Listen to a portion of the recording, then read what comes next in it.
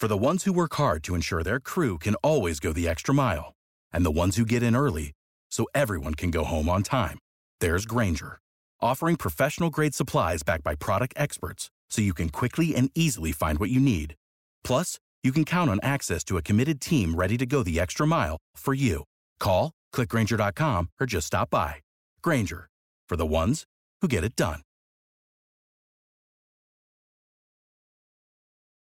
Prescription products require completion of an online medication consultation with an independent healthcare provider through the LifeMD platform and are only available if prescribed. Subscription required. Individual results may vary. Additional restrictions apply at lifemd.com. Read all warnings before using GLP-1s. Side effects may include a risk of thyroid C-cell tumors. Do not use GLP-1s if you or your family have a history of thyroid cancer.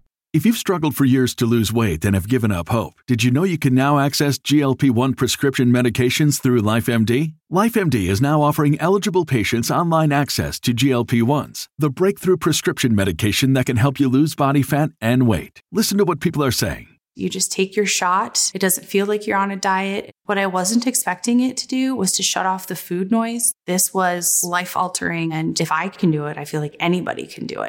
And here's the best part. Your insurance may cover 100% of the cost of your medication. So go to TryLifeMD.com to have your eligibility checked right now. Get started today at TryLifeMD.com. That's TryLifeMD.com.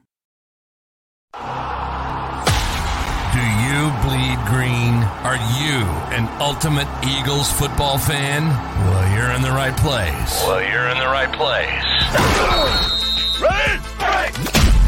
This is Birds 365, hosted by the new Mac and Mac, Jody McDonald and John McMullen. Here we go! Who collectively have covered and talked about more than 50 plus years of Eagles football. Kick off your day with Birds 365. You'll get debate. We love to argue. You'll get the real story from inside the locker room. And you'll hear from some of the great football minds from around the region. You're about to become an Eagles insider. Get in the game. Join Jody Mack and Johnny Mack and join the football community that flocks to Birds 365. Birds 365 starts right now. Welcome to the NFL. Let's go! Let's go! Go!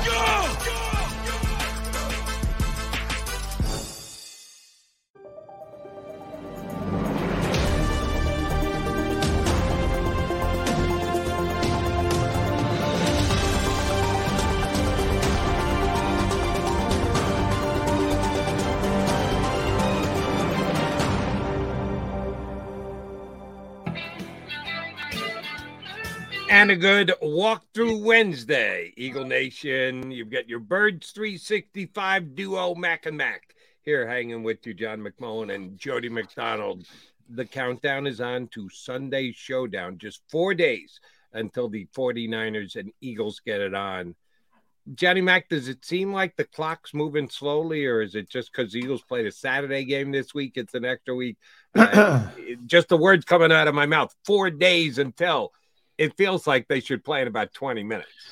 Yeah, for me, it's the opposite. It's sailing by because, so much going on this week as far as the NFL coming in for the championship game, so much media availability, they amp it up. So it's these kind of weeks are kind of overwhelming. So yeah, it seems to go quickly for me, but I can understand from a fan standpoint, the anxiety, the waiting, all that kind of thing. But that's the NFL.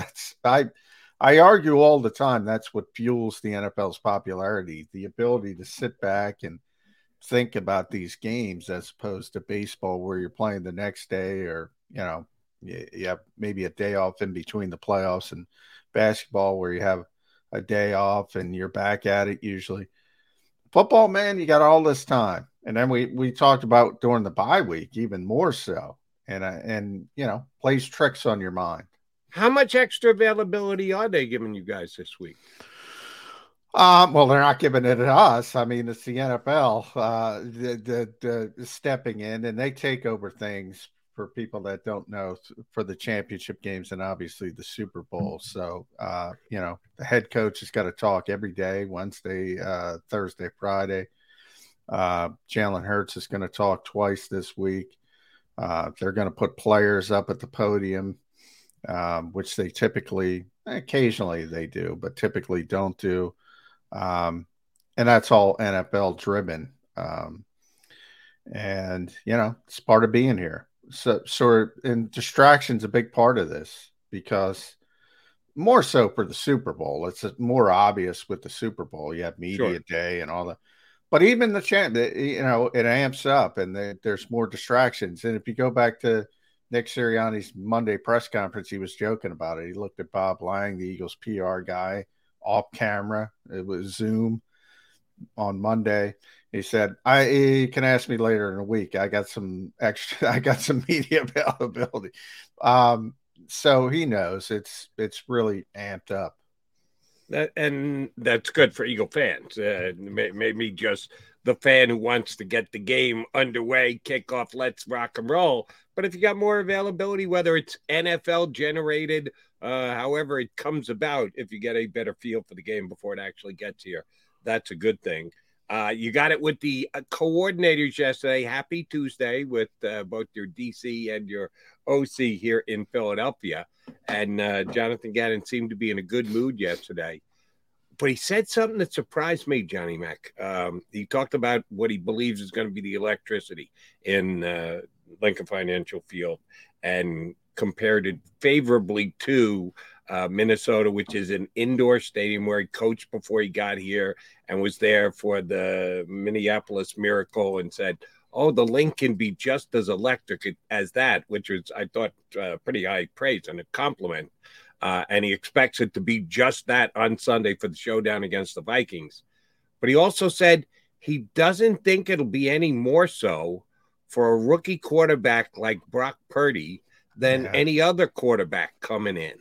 Yeah. That's kind of one of the things I think the Eagles need to be banking on, that the unbelievable crowd, the loudest crowd that Brock Purdy's ever going to have played to get in front of, will be 98% against him. So Minnesota, 2% of the tickets. San Francisco, 2% of the tickets. That's kind of what I'm leaning on as to one of the reasons why the Eagles are going to win this game. And JG just kind of poo-pooed that yesterday. Yeah, he did. He can't. I wouldn't worry about that, Jody. That's sort of podium John Gannon versus non-podium John Gannon. I've talked about the Minnesota game with JG a lot over the years. He knew they were cooked. He knew they were cooked before they came into that environment. But for two reasons, a little bit. When are you suggesting this is like a in reverse covering for Case Keenum? That no. This might be Brock Purdy. This was. I'm not gonna say anything that can be taken out of context. Bulletin board on the podium that San Francisco can use, that kind of nonsense. Okay. Versus what he truly believes, which is. He brought it up. He kind of contradicted himself because he's told me this numerous times in the past. Harrison Smith, who's a veteran player, all pro player, he mentioned him by name yesterday, and they both got on the field and they were like, "Woof, this is going to be tough." This is going to be tough for Brock Purdy. He just didn't want to say it, and that's one of the reasons why. I'm in this existential crisis myself trying to pick this game because, all year I've said San Francisco is the best team. My whole thought process was Trey Lance would give him a little bit more than Jimmy Garoppolo. That's why I picked him to go to the Super Bowl. Turns out it was correct, but it was the wrong player. Brock Purdy's given him a little bit more than Jimmy Garoppolo. And they are where they are. And if this game were in San Francisco, it wouldn't be that difficult for me. But the fact that it is in Philadelphia, this is the closest thing in modern times you're going to get to the Roman Coliseum. These people are vicious and they are unrelenting. And I don't think Brock Purdy's going to handle it well, to be perfectly honest. And that's why I'm seriously debating taking the Eagles. I don't know how he survives it, to be honest. And Eagle fans. And survive it, I mean, on the field, right. Not off the field. I get what you're saying. And I'm not predicting and projecting this, but I'm just getting John's read on it. Because, again, you're truly doesn't get down to the games. I need to be here to be able to watch a bunch of games for my CBS show that I do on Sunday night. So I'm judging the crowd and the way that it plays via my TV. John's got a much better read on it because he's right there at the game every game. The Saints game this year, where the Saints were able to move the ball up and down the field against the Eagles. I know it was a Gardner game, Minshew game, not a Hurts game, but that was a game that the Eagles didn't control at home. Let's be honest, got outplayed at home. They lost the game fair and square. It wasn't like, oh my God, the ref screwed them or a bad bounce went against them that day. They got outplayed by a team below 500. Yes, still alive for the playoffs because of the weakness of the NFC South, but a below 500 team just the same. And I'm sure that the game started on a fever pitch because, again, it was a game that if the Eagles won, they knew they lacked up the division and home field advantage throughout, and they didn't get it. How much did the air come out of the stadium that day? Well, a couple things. It does. And one of the things that's, I point out about Eagles fans, I just pointed out one of the good things. One of the bad things is if you're not playing well, they will turn on you pretty quickly. So, 3 and outs, 4 3 and outs. All of a sudden you hear the boos for the home team. So there's no doubt getting off to a good start is paramount for San Francisco, whether they're on the field offensively or defensively. You can take the air out of the stadium. We were talking to somebody about that. I forget if you remember. There's certain places, Kansas City, Seattle, they're more forgiving of the home team, and they'll keep it up pretty much throughout the game, even if their team isn't performing the way they're expected to play. So from that standpoint, yeah, I mean, you could turn it a little bit, but I can't compare any regular season game to any playoff game at the Lake. There's a different energy. There's a different, they amp it up even further. And we said 5 years to the day, 38-7, 38-7. Now, what you really want to go back to is the Atlanta game. If you play well, if you stay in the game, it's going to be difficult, but you're going to have a chance. If that snowball starts coming down the hill, look out, because it's going to run right through you. That I think we can all agree on, and Jonathan Gannon might agree, just wasn't saying yesterday because he was not going to provide any bulletin board material for the 49ers. And another thing that I think is kind of worked against the Eagles here is Mother Nature. Again, I keep checking the 5-day, first a 7-day forecast, now the 5-day forecast. It looks like kickoff, it's going to be 50 degrees, Johnny Mac. Late January, and it's going to be 50 degrees. No chance with precipitation at all.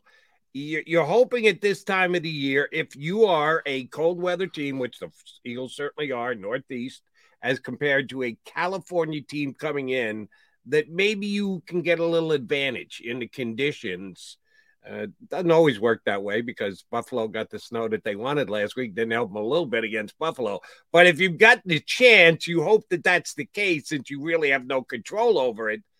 Looks like it's going to be perfect California football weather for January this Sunday against the Eagles. Mother Nature does not look like she's going to do the Birds a favor.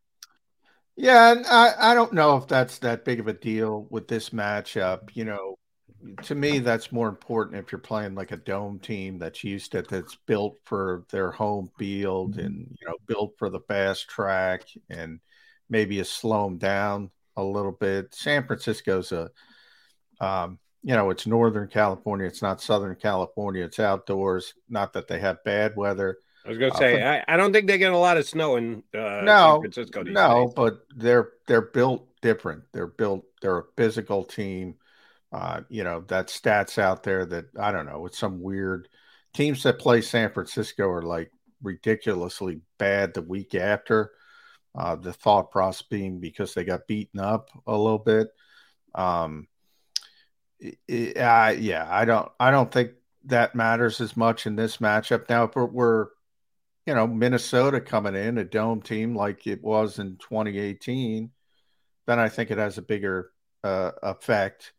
And the Eagles have good playmakers. The 49ers have good playmakers. I just don't think it's going to be that relevant either way. If it were a good day, if it were a bad day.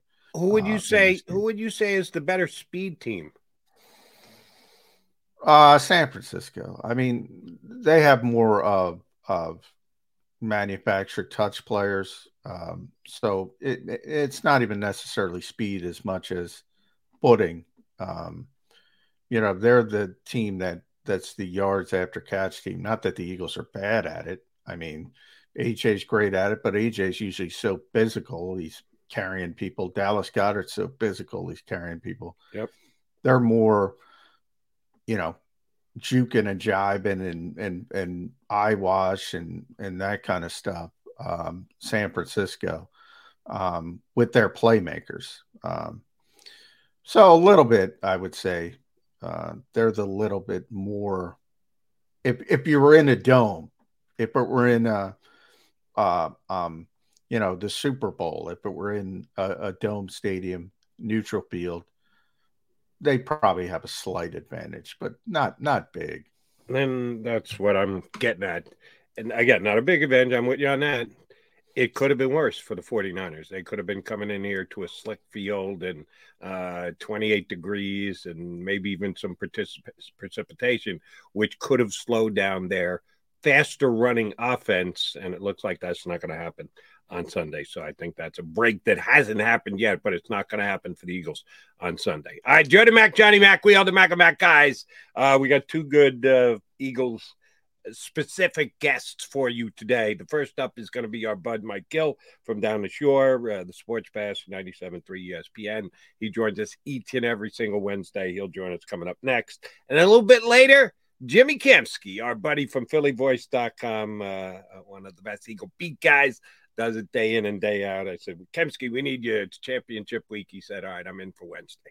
So hour number 2, Jimmy Kempski going to join us. First up, though, Mike Gill from the Sports Bash down the shore. Going to jump in with Mac and Mac on Birds 365.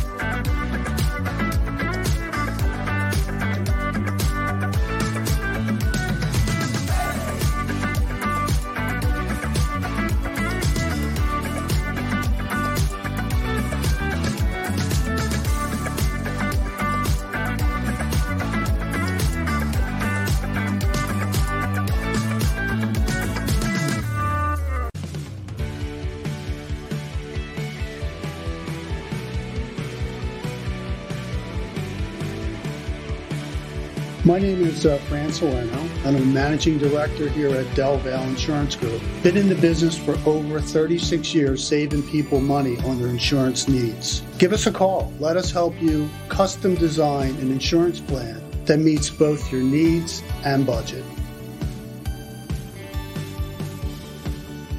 Since 1977, it's always been about you, the community, at Rafferty Subaru. And through the Subaru Love Promise, we prove we care by supporting charities like So Good Now. So Good Now helps kids in under-resourced areas by connecting them with student-athletes to serve as mentors. We remove barriers so athletes can help youth in the corners of our communities where light and love are needed most. When you choose Rafferty Subaru, you help organizations like So Good Now. It's all about you at Rafferty Subaru. Go for the beers. Go for the cheers. Go for the hit and the hits. Go for the scene. Go for the screens. Go for the gallery. Go for the win. Go to Ocean. We all know that taxes are just part of life. It's true during our working years, but also in retirement. But what you might not know is up to 85% of your Social Security benefits might be taxed. Our team at Thrive Financial has helped retire thousands of people across the Delaware Valley by asking questions they never knew they needed to ask, including how their Social Security benefits might be taxed. It's time to be proactive on taxes. Get your Thrive Retirement Tax Playbook today.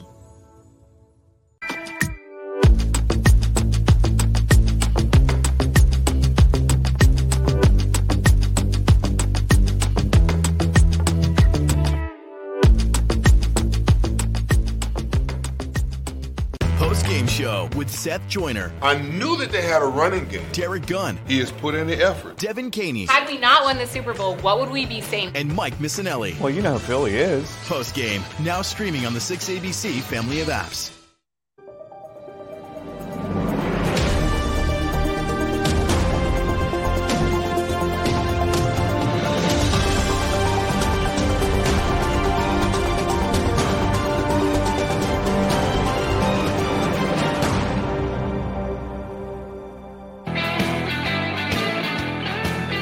Got Mac. John McClone and Jody McDonald here with John Birch 365. Waiting on Mike Gill. He should jump in any minute, at least as per Twitter. Maybe he went out and had a birthday celebration. I already had a birthday breakfast yesterday with a rather recognizable face. He took a breakfast shot with Sal Palantonio from ESPN. So getting out and celebrating a little bit. So he's running a little late here with Mac. Where are you, Gil? We'll get him up as soon as he does. You might have tapped into the reasoning there, Jody. I did see a tweet from him showing that he was celebrating a birthday. I'm pretty sure it was his birthday, but I trying to think of how I read the tweet. Yeah, I think it was his birthday. But it could have been somebody else's. JM, you know what's nice about this game if you're an Eagle fan? And I think this is huge for the game coming up on Sunday because I've kind of led toward this week. If you need me to go on record, I'll say it right here, right now. I think it's going to be the 49ers running game against the Eagles passing game. And that might not go over well with a percentage of the Eagle fan base that just love to manhandle and run the football. And one of the reasons why last week's game was one of the best in Eagles history because they just ran it down the New York Giants' throats. I don't think you're going to be able to do that against the San Francisco defense. I think you're better advised to try and pass the ball against the 49ers. And with rookie quarterback coming in, unbelievably loud, tough, difficult crowd, I think Kyle Shanahan is going to lean heavily on the run to try and lessen the effect of the crowd. So I think it's going to be the 49ers running a game against the Eagles passing game. Christian McCaffrey's got a calf issue that Shanahan went to the podium and said he expects him and all the other injured 49ers, save Jimmy Garoppolo, who some people were suggesting could be back to back up Brock Purdy this week. Shanahan made it sound like, yeah, Jimmy G's not going to be ready to go on Sunday. But all the other injured players look like they're a go, but just like we knew Jalen Hurts and Lane Johnson were going to be a go this past week, we didn't know what level they were going to be able to go at. And I don't quite know what Christian McCaffrey's level is going to be on Sunday. It's nice to have somebody on the other team be the major injury question mark coming into the game because it was the exact opposite for the Eagles this past week coming in against the Giants. Yeah, and Mike should be here in a couple of minutes. Lost track of time, but yeah, I mean, look, everybody's going through something. That's what I said this time of year. You know, and it's even more noticeable in the other game, right, with Kansas City, and they got to figure out what the heck's going on with Patrick Mahomes. But yeah, Christian's dealing with a calf injury. You saw it last week. He was trying to keep it loose throughout the game. But it's the NFC Championship game, so he's going to give it a go, just like Jalen Hurts is going to play, just like Lane Johnson on this team. And there's other players, I'm sure, banged up on San Francisco as well that are not going to be 100%, but playing through some things. And that's just the NFL. That's just professional football. So, you know, maybe it helps the Eagles. Christian didn't have great numbers against the Cowboys, but his presence on the field is sort of like Jalen Hurts' presence on the field.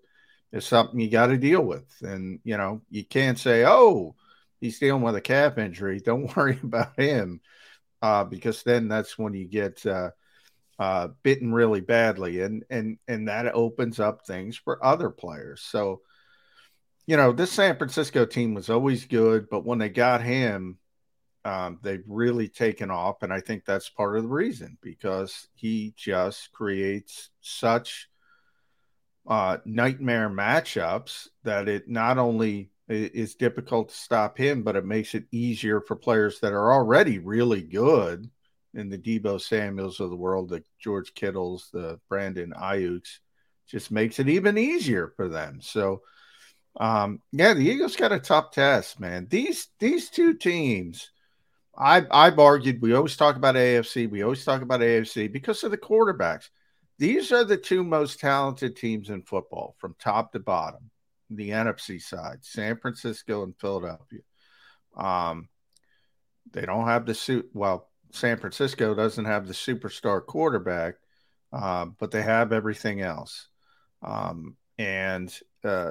He is like sort of the butter on the bread. When they got him, that's one of the great midseason trade pickups ever. Now, we stay healthy. That's been the big issue with Christian McCaffrey over his career. Right. When he was in Carolina and he was healthy, he was the best running back in football.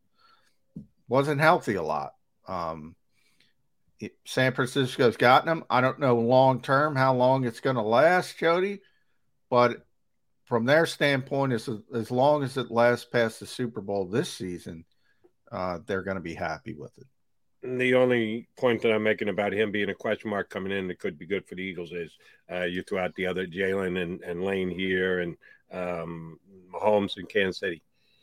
He needs to be able to make cuts. He needs to be able to plant and change. He needs to be able to accelerate. Quarterback, I saw Mahomes on one leg put away the competition last week against Jacksonville.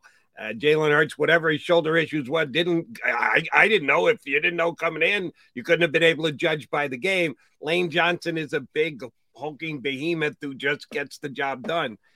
An injury like the one McCaffrey has could affect his game more than some of the other guys who are going to be playing at not 100% this weekend in the NFC playoffs. All right, I think we got Mike Gill ready to rock and roll and good to join us. All right, he throws on a last-second hat. What hat you got on there, Gil? This is our World Series championship hat. I was the coach of a team that won the 13-year-old World Series 2 years ago. Ooh. All right, nice. So Mike, and belated happy birthday. We assumed you tied one on last night, and that's why you're a little bit late. But what championship. I actually had a doctor's appointment that I was getting ready. All right, yeah, all right. That's what we're going to go with. We know the truth. Yeah, I have a doctor's appointment that I was ready to start getting ready for. And I was just like, we talked about it yesterday. I don't know what day it is. Yeah, I don't know what day. We got Mike in and out. Dinner last night. I was having my birthday dinner. Tone. I was having my birthday bring Mike dinner down last and see night. If we can get him back. And the phone rang, and it was a radio station in Oregon. Yeah, you are, Mike. We're gonna drop your line for a second and then try and reestablish because we're getting about every third or fourth word that you're saying. So, Tone, why don't you go ahead, drop Mike, ask him to relog back in and be able to punch him up? Because did you understand what he was saying? No, I was getting like once, same as you, once every 4 words or something. No. I did hear something about Oregon, but Mike's right, yeah.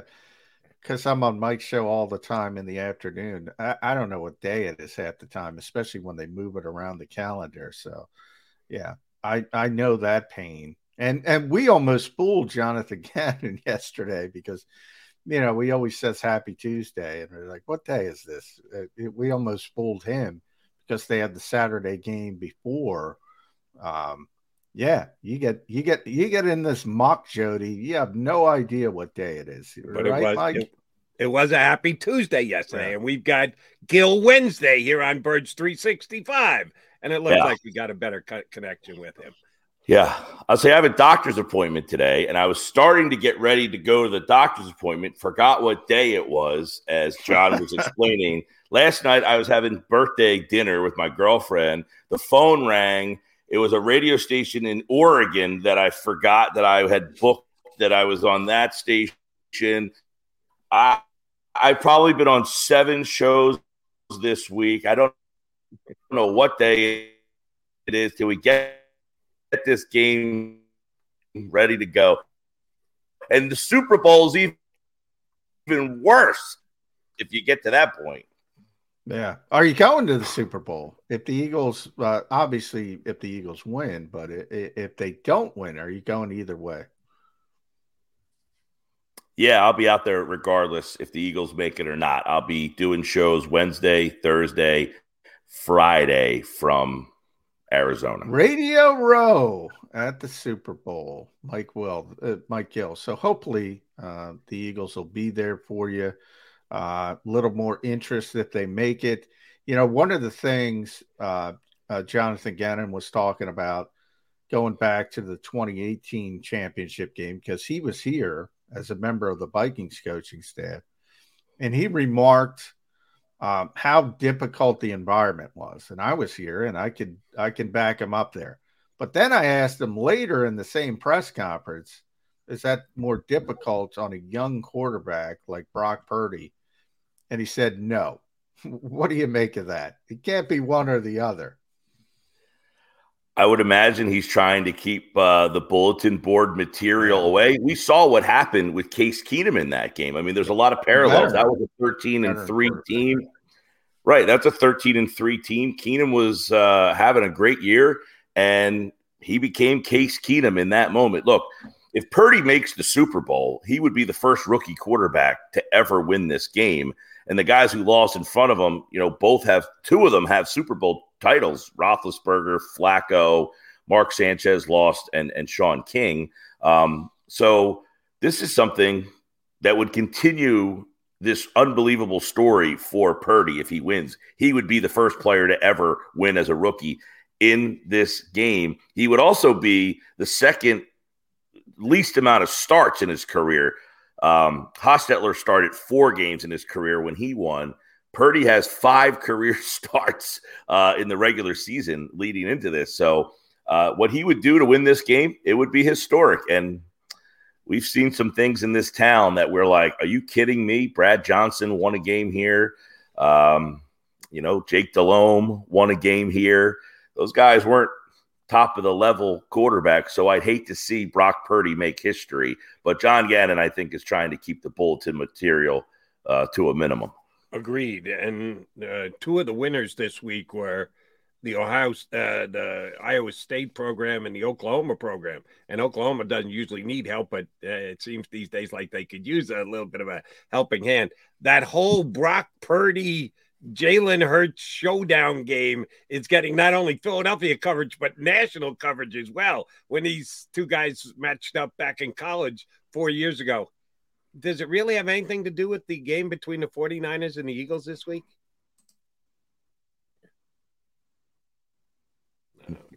Seems like we. Sure. No, of course not. 5 touchdowns he threw in that game.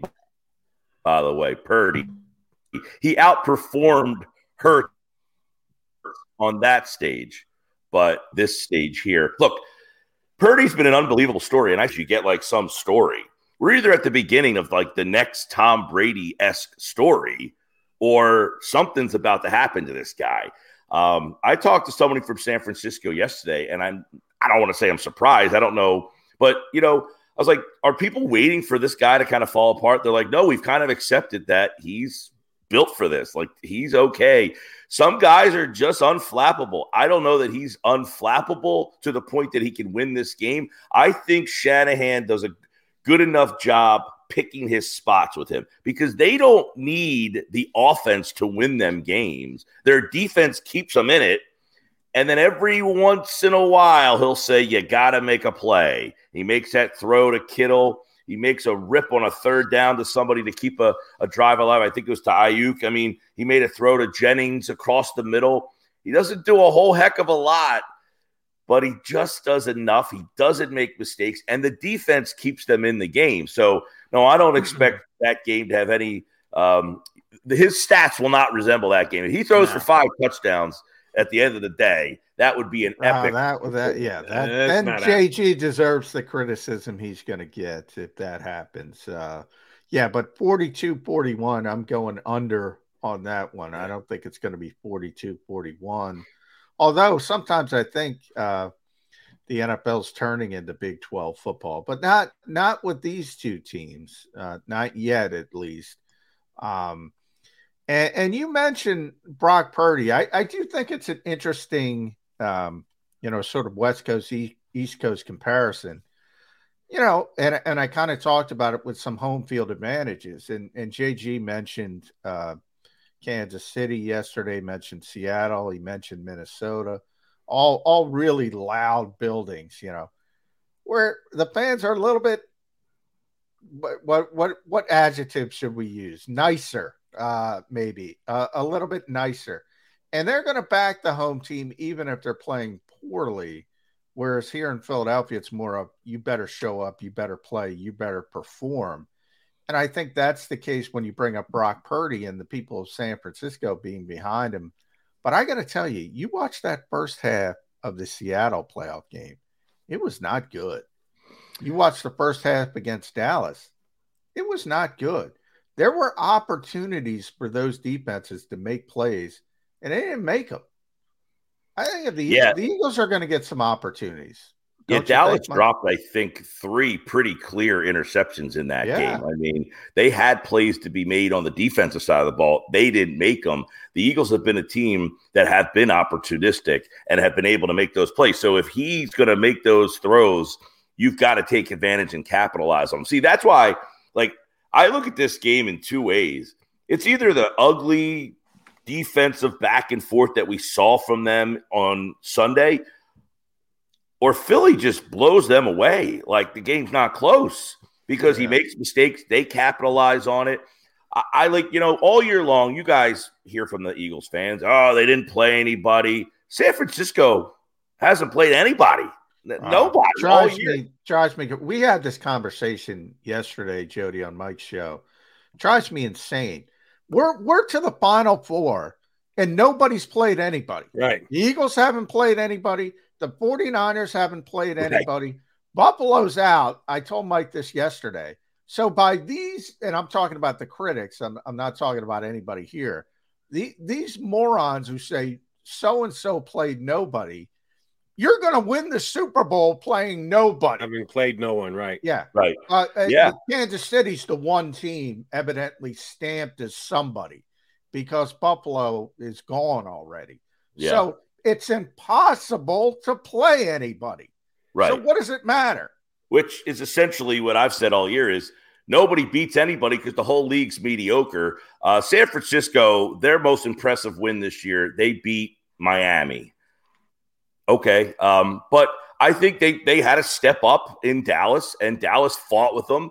San Francisco's good enough to hold them off, but can they do that 2 weeks in a row against that's what's so hard about getting to this level. You play a schedule, and you might play 2 or 3 teams over the course of the year that are on your level. Everybody else, you're better than and should beat them. Sometimes you do, sometimes you don't. But when you get to the playoffs, you're facing those 2 or 3 teams that are about your level. Do you have the consistency to play well enough for multiple weeks? I think San Francisco is about to get a reality check here. They're very good, but are the Eagles getting a reality check too? It's a great question. And John answered this question on my show yesterday. I slightly disagree. I think Philadelphia is a better team than San Francisco is. I think they're just more well-rounded, and they have a huge check mark in the biggest position of all. I mean, Hurts is significantly better at the quarterback position, even though Purdy has played very well. The Eagles' offensive line is better than San Francisco's. I think the skill players are a wash. You might like Debo better than AJ. You might like AJ better than Debo. McCaffrey's probably the best weapon. You like Kittle better than Goddard. It's slight. I think Smith and Ayuk are kind of close. So I think the skill guys are similar. The Eagles' interior of the offensive line is a huge difference maker for me in this game. They are so much better in the middle of the line, and they will use that to their advantage. Defensively, they've got better linebackers. The Eagles are better in the secondary. They both can rush the passer. But being on the road with the backup third-string quarterback, at some point, when you prep and you get ready for this game and you see in your mind how it's going to go, and then that interception happens and they score, and then you look up at that scoreboard, that's when blowouts happen. When the preparation doesn't match the field and the level of energy just drops because you realize we're not getting this done, and then it snowballs away from you. It's not that you're 38-7 better than someone. It's that on that day, the demoralization, if that's a word, kicks in, and you look up at that scoreboard and realize we're just not good enough today. And I see that's what's happening, similar to Minnesota a couple years ago. They just looked up and said, on this day, we are just not good enough. So, Mike, let me ask you about the Eagles in their last couple of games, because you said, let's look at the two playoff games. 49ers have played 2, Eagles played 1. Eagles, both of the last 2 Eagle games just happened to come against the Giants, same exact opponent, which is pretty damn weird. That last regular season game against the Giants, Eagles had a chance for at least 3 interceptions, if not 4, over the course of the game. You're going to point to, hey, Purdy got lucky that he didn't get picked all those times against San Francisco. Well, the Eagles had a chance to be lucky against the Giants in that last regular season game. Came up with no interceptions. They did get one. Bradbury got the one last week in the more important game. But the Eagles were runaway leaders in the plus-minus battle in the NFL for the first half of the season. Not only did they fall out of first, they were surpassed by the 49ers, who are the number 1 plus-minus team in the National Football League. If you come into this game, other than the Eagles are home, what would make you think the Eagles are going to get the big turnover in this game? Well, there is some element to what you're saying, is that, that last game they had opportunities, but I feel like, and look, they needed to win that last game, but there was still that element. Interceptions would have been a major leg up in winning that game, making it easy. Oh, yeah. I'm saying I still feel like there was an element those last 3 weeks of human nature kind of kicking in, and we're kind of coasting to the finish line, and we're ready for the playoffs. The intensity of a playoff game as opposed to playing New Orleans or New York in those last 2 games, I think is just different, as we saw. Look, we talk about this all the time, and I am completely on the other side. Oh, you got to be the hot team. You got to look good. You know, the Giants played their best game. They looked the best they could. The Eagles haven't played a good game since week 14. They kicked their ass. What did it matter that the Giants looked good the week before? Nothing that happens the week before carries over to the next week. We see it all the time, and yet we still want to say, you got to look good. Preseason game. I want to see him come out and get a good drive in this. Who gives a crap? What do you do on that Sunday when it's right there? You have 6 days. Those 6 days, there's no carryover from what happened the week before. All right, so the almost interceptions by Purdy last week, they've completely disappeared. Well, I don't know. I mean, if he makes no. You just said, Mike, what happened the week before becomes irrelevant. The only thing that matters is happened the week before. You just told us that, hey, Purdy was lucky, could have been picked off 3 times. Well, which is it? There is a carryover. You can take something that just happened a week previous and project it to potentially happen again, or it disappears. Which one is it? You've argued both sides here. Well, I'm saying if he makes those throws again, I don't know that he will. If he throws the ball and it is off target and you have an opportunity to make an interception, you got to make the play. You don't know that play is going to be afforded to you. But when it comes your way, you better make it, just because he did it 3 times. Look, Dak Prescott made 2 terrible throws last week. Against Philadelphia, he didn't make those throws. He made them all perfectly. Yeah. He stood in there and made every throw. You can't account for what's going to happen, but when the moment comes to you, are you big enough to stand up in the moment? And that's what makes a great team, is that, hey, I don't know when it's going to be my turn, but if that guy makes a mistake, like James Bradbury last week. The mistake was made, and he read his keys. He was prepared, and he made the play. That's what makes a great team is you don't know what's going to happen, but am I prepared for when it does happen? Look, Philadelphia had not played a good game since week 14. That had been 5 weeks of them not playing good football, and they played maybe their best football last weekend. So I think right now, you look at this matchup, a lot. There's one big stat in this game. Philadelphia is number one in the league in big play touchdowns, 20 or more yards. They're number one. San Francisco is 27th in that category on defense. They give up big play touchdowns almost more than anybody, more than anybody in the playoff field. Yeah, they play. So Philadelphia can get them there. They play a ton of cover 3 and cover 4, so they're like everybody else. They have blown coverages and susceptible to giving up big plays down the field. You're right. I think consistency is that's where you and I might differ a little bit. I mean, there's some carryover and consistency. That's what I was talking about with people saying so-and-so plays nobody. The great teams in this league are consistent because everybody has these laying your egg games. Well, so did the 49ers, so did the Eagles, but they managed to win those games more often than not, far more often than not. In the Eagles case, look, when Jalen Hurts is out there, they're 15-1. So they usually find a way to win the football game. To Jody's point about Brock Purdy, that no guarantees, but Seattle and Dallas, he's going to give you the opportunity. That's my opinion. He's going to give you an opportunity as a defense to make a play. You got to make the play. It's not guaranteed to you, as Jody points out. The Eagles had plenty of opportunities to intercept Davis Webb in week 18. They weren't able to do it. And 19-0 could have been 30-0, and the snowball would have been down the hill. But all of a sudden, they're trying an onside kick and have a chance. They never had a chance, but technically, they had a chance to win the game. If you don't make those plays, that's why Seattle's sitting at home right now. That's why Dallas is sitting at home right now. So the Bradburys of the world, the Slays, the Chauncey Gardner-Johnsons, the Babante Maddox is out there. If they're given the opportunity, they got to make the play. Back in 2018, Patrick Robinson made the play. And all of a sudden, here comes the snowball. I think the same thing happens this time if the Eagles make the plays that are the opportunities are there. But, hey, dropped interception is a dropped interception.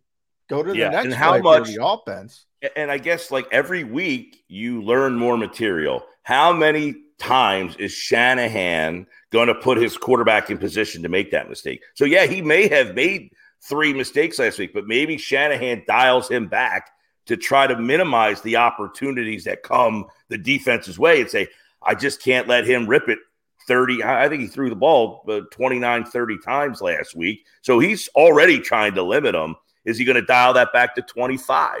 Is he going to make it 21? Yeah, he did it with Jimmy when they made the Super Bowl against Kansas City.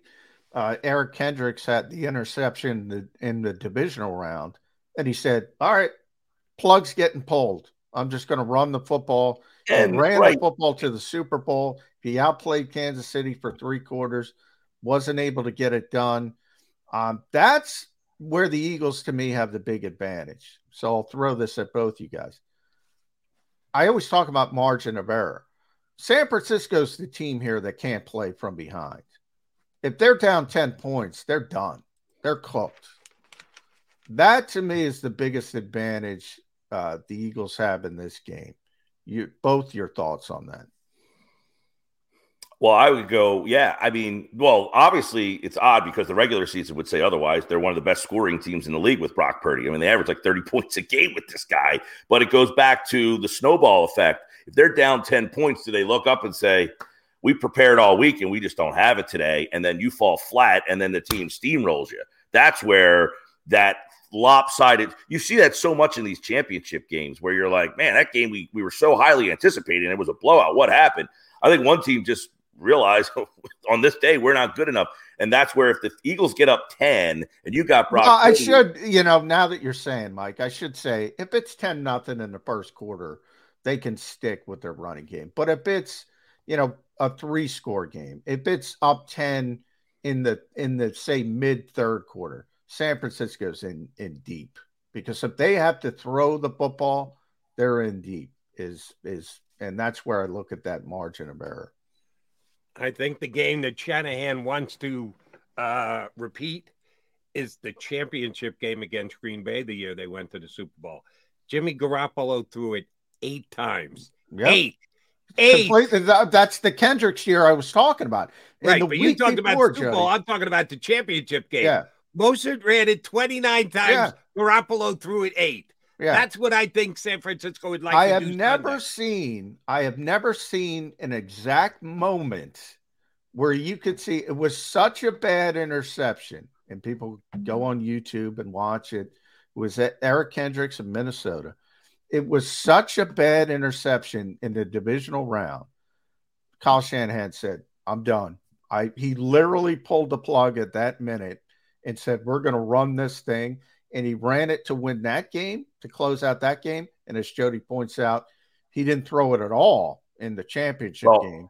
And they still made it to the Super Bowl. And those guys, watch film all day. Are they watching the film of that game and seeing, look, the Dallas secondary is, Diggs makes plays, but he can be beat. But the other side, nothing special over there at all. We know that. Are they watching film and saying, man, we couldn't even beat these guys?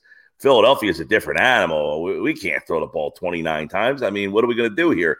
So do you see Debo jet sweeping, carrying the ball a lot more? How do they get McCaffrey involved? I think Kittle's a big factor in this game, how they kind of scheme him. I had a great conversation with Colin Thompson yesterday, who plays tight end with Carolina. They played against San Francisco, and he was watching the film of what they do with Kittle, and he's like, that's the thing. This guy goes off script. It's crazy. The way they run their offense, he might do something, but he just kind of does his own thing. And that's what makes him, he's such an improviser, Kittle. And that's what makes him so unique, is that he'll supposed to be running a 7 route. And he says, you know what? That 7 route's not working. I'm just going to stop and, poster myself right here. How does Philadelphia, and I don't know, does Maddox play? Does he not play? If he does play, is he back in the slot? Do they like Chauncey Gardner-Johnson and what he's doing? Are they happy with the Blankenship thing right now? Do they not want to wreck that in this level of game with this kind of personnel? There's so much that I think Kittle brings to what Philadelphia has to think about defensively. Yeah, actually, he scares me more than Debo does coming into this game. If there's a receiver, I got to take Kittle over McCaffrey, because McCaffrey's part of their receiving game. He's a big part of their receiving game. Yeah, Kittle scares me. I know Chauncey Gardner, he just made the All-Pro team, the Pro Football Writers All-Pro All-NFC team, which is pretty damn good considering he missed how many games, John? 6? 5 games. Yeah. You missed 5 games and you still make All-Pro? That's damn impressive. Gardner-Johnson's had a great year. Kittle might be one of those guys he just can't match up against, though.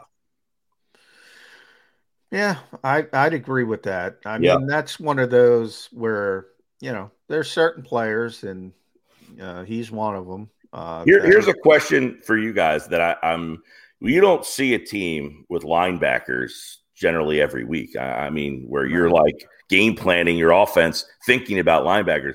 How does the Niners linebacking duo factor into the Eagles' offensive game plan? Because this is probably the best group of linebackers you're going to see, period. So how does that factor into what they do?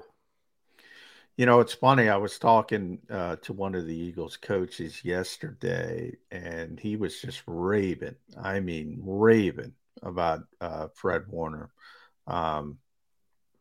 Compared him to Luke Kuechly. And it's not just that he's a great linebacker and he's athletic and he can do all these things. You see him down there, they play cover 3. You see him down there 35 yards with tight ends down the field, stuck to him. So he's a tremendous athlete. But he brought up Kuechly because he knows what's coming. Like, he knows he's the linebacker that calls out your play before you run the play. So yeah, he's a problem. And I think, Jalen Hurts, we've kind of gotten over that hump. All right, Jalen's fine. I think the zone read stuff is more important this week than certainly in the Giants game. The Eagles were going to beat the Giants. I mean, they were. Styles make bites. I said it all week. They're going to blow that team out. That team shouldn't be on the field with them. This is different. They need the zone read stuff because you can do everything right with the zone read stuff and still get beat by it because it's +1. It's +1. What that means is there's one more guy than you have that has to be accounted for. And if Jalen is 100%, which he's not going to be, but typical Jalen Hurts, it doesn't matter. If you do everything right, he could still make a big play. I think the zone read stuff is going to be bigger in this game than just the threat of it against the Giants because the Giants weren't capable of stopping it. Yeah, and one area I think it's going to be interesting. I know everybody's showing the play of Quez Watkins. The last time they played the Niners, I think he had like a 90-yard touchdown. I feel like Watkins 91 yards, but he didn't score the touchdown. That's right. He didn't get in. I feel like Watkins hits you on a seam like every 5 or 6 weeks. He kind of gets you. Yeah. We haven't heard his name. When was the last time you heard Watkins' name? Well, he hasn't played well. And last week they played more Zach Pascal than Quez Watkins. Yeah, but this is a team that gives up the big play and the seam, and the safeties on this team can be beat. Don't be surprised. All right, I know it's almost time for me to go, but if we come back and you say, all right, the big Quez Watkins play, man, he came. Wouldn't it be a guy, Patrick Robinson, gets an interception? No one knows who Patrick Robinson is. He's the guy now that everybody remembers. But Patrick Robinson had a good year. The best slot cornerback in football. He did. He had a great year. But Quez is like, I have no problem. You want to take a shot to Quez Watkins? He can run by anybody.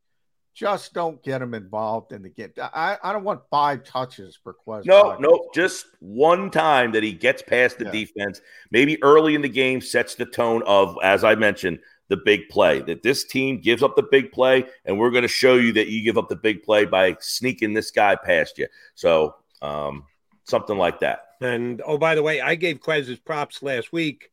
He was downfield blocking on that, oh, by the way, Kenny G touchdown at the end. He was probably a little ticked off because his playing time got cut, but he was still working hard to get Gainwell into the end zone. So I'll give him his props. Now, will he get that touchdown you're banking on over the top, Gil? We'll have to wait and see on Sunday. But if it does, it could be a backbreaker. You could be on the By the way, before Mike goes, because it's tradition, we talk about awards. The Eagles usually win awards when Mike is here. They didn't win any awards, but AP and our buddy Rob Motti announcing the finalists for all the awards. Now they give it out at the Super Bowl, NFL Honors. Nick Sirianni, Coach of the Year finalist with Brian Daboll, Kyle Shanahan, Sean McDermott, and Doug Peterson. Those are your finalists for Coach of the Year. Assistant Coach of the Year, it's Lions Offensive Coordinator Ben Johnson, 49ers defensive coordinator DeMeco Ryans, and Eagles OC Shane Steichen. Shane Steichen, finalist for assistant. Your boy JG didn't make the cut for finalist. Did not make it. DeMeco Ryans did. Maybe this game, by the way, what we can make it along with the NFC Championship. We can make it for the Houston Texans job. Winner gets the Houston Texans job. DeMeco Ryans or Jonathan Gannon. See, and I'll stick to what I said here on Birds 365 about 4 weeks ago. If Houston's got a clue, it's not between Ryans and Gannon. It's between Ryans and Steichen because they need an offensive-minded head coach. Well, I will just add 2 cents on the whole head coaching thing. I love how teams and people think because you can design a defense or you're a good play caller that makes you qualified to be a head coach. You're hiring a scheme, you're doing it wrong. That's the cliche, and everybody does Understood, but then let me put it to both of you two guys. What would you use as your criteria to hire a head coach? You had to be a head coach previously? Well, look, Nick Sirianni, by the way, I don't know. There was some cockamamie analytics that had Sirianni as the best under pressure coach in the league, and it wasn't close. In other words, he manages the clock. He uses the timeouts at the right time. He goes for it on fourth down when you're, a lot, and makes it when you're supposed to, when he uses his time, all that stuff. To me, you could be a great schemer, call great defenses, call great plays, call great offenses. Do you know how to manage the clock? That's what kills these teams in the end. Yeah. In the end, Without the ones like you, who work tirelessly to keep things running, everything would suddenly stop. Hospitals, factories, schools, and power plants, they all depend on you. No matter the weather, emergency, or time of day, you're the ones who get it done. At Grainger, we're here for you with professional-grade industrial supplies. Count on real-time product availability and fast delivery. Call, clickgrainger.com, or just stop by. Grainger, for the ones who get it done. Kyle Shanahan, this week. You can call a great game. You can call a flawless game. But if you can't manage the clock, you should have a guy standing next to you who's a mathematician wizard, and he's telling you how to manage the clock. Why would a guy who designs a great defense, why would we expect a guy who runs a great defense or offense know how to manage the clock? Why? Why do we think these guys are some mathematician wizards that know that Cowboys game was a travesty last week? Yeah, and Mike's a CEO coach, so, that's what I'm saying. He's a CEO coach who doesn't have any business being in the CEO role because he doesn't know how to manage the clock. Yeah. Well, to answer Jody's question, my opinion is leadership and teaching ability is what makes great head coaches. So bottom line is you got to interview people, and you got to make decisions on those interviews and getting to know these people. Nobody knows anything, if we're being honest about head coaches or who can make this jump forward. Nobody knows anything. You got to get in there in the mud and figure out, who's a leader, who's a teacher. That's who I want. The first thing you do if you're the owner is you put up the last 2 minutes and 45 seconds of that Cowboy game and say, what would you do in this spot? I mean, that play, he gets sacked at 2:50. San Francisco gets the ball back at 2:05. They blew 45 seconds because they couldn't get the punt team on the field in a fast enough fashion. Yeah, you should have had look that at Mike McDaniel, and he had a chance to upset Buffalo, the biggest fraud in the NFL this year. He had a chance to upset Buffalo in Buffalo with a third-string quarterback, and he couldn't get a damn play call in to save his life because he's bogged down. He's too bogged down. It happens all over. Kevin O'Connell, Jody and I argue, that was the worst stinking play call with your season on the line, and everybody's looking at the other bobble, like Kirk Cousins throws it underneath the sticks. Well, if you look, let me put an Eagles tint on that play. 4th and 8 this Sunday, right? Season on the line for the Eagles. You're using A.J. Brown and Devontae Smith as clear routes for Quez Watkins and Dallas Goedert. Well, be fair. Make it Goddard. No, because Dallas Goedert's the safety valve. I'm saying that's what the Vikings did. They cleared out for their third receiver, and the tight end was the safety valve, T.J. Hawkinson, who's also a Pro Bowler. Goddard's better. So literally, Jody, you're using A.J. Brown, Justin Jefferson, Devontae Smith, Adam Thielen as clear outs for K.J. Osborne, Quez Watkins. Now, K.J.'s a little bit better than Quez. And T.J. Hawkinson is your safety valve, which would be Dallas Goedert. People would be incensed. It is the worst play call ever. Mike McDaniel, Kevin O'Connell, Mike McCarthy, Kyle Shanahan is awful at it. The Eagles have a huge advantage when it comes to game management. It happened. It is unbelievable how often it happens. And here's why I stand by my say. Jalen Hurts will be smart enough to throw the ball to one of those misplaced, poorly designed play guys down the field and or try and thread the needle to Quez, I agree with you. Osborne. He will not throw it short to Dallas Goedert. He will not make that mistake. Kirk Cousins made that mistake. Jalen Hurts will not make that mistake. He'll be smart enough to know, even though it's a ridiculously poorly designed play, I've got to throw it past the stick. I agree with you. difference. I agree with you, Jody, but it doesn't matter. Same thing with Dallas in the last play of the game. Everybody gets caught up in desperation. Like everybody's making fun of Dallas because Ezekiel Elliott gets knocked on his butt. It's not about desperation. It's not about what you do in desperation. What got you into that desperate situation? That's the bigger issue. And everybody gets, oh, that's a disaster on the last. What got you to desperation? What got you? When you get there, when you get to desperation, you just give up, or do you try and answer desperation? No, but if you throw the ball up, that's called a Hail Mary. Sometimes it works. Hail Mary's better than throwing it short of the It is, Jody, but it's not percentage-wise. It's not a good play. Would you agree with that? The bigger issue, if I'm in that position, again, I hope Mike McDaniel and Mike McCarthy's been doing it too long, and Kevin O'Connell and coaches like that learn from their mistakes so they're not in the desperate situation. I really think it's common sense and everybody factors in the desperate. Who cares? Desperation, game's over. Desperation comes from poor clock management. Exactly. Exactly. Right. But that you have to deal with desperation. When desperation stares you in the face, you got to deal with it and you got to make the play. That's like 5% of the problem. Right. 95% of the problem is the stupid stuff you did before that. That's my point.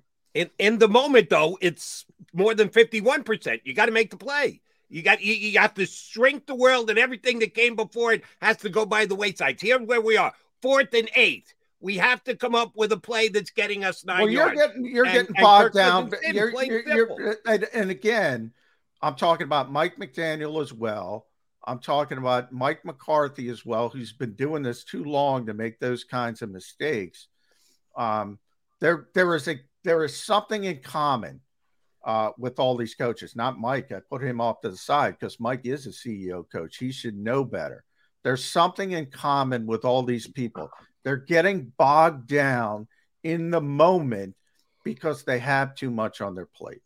They have too much on their plate. I think we all agree on that one, but at some point you have to now focus on the play. And Kirk Cousins didn't come close to getting it done. But Jody, my only point is you're narrow focusing on the end of the play. Correct. The least important part of the play. I'm just 100% wrong. Of course, it's the last play of the game. It's got to be the most important play. The game, your season's over after you don't make the play. The least important part of the most important play. Again, call a good play call. Get Justin Jefferson in a place to do something. Get Adam Thielen in a place to do something.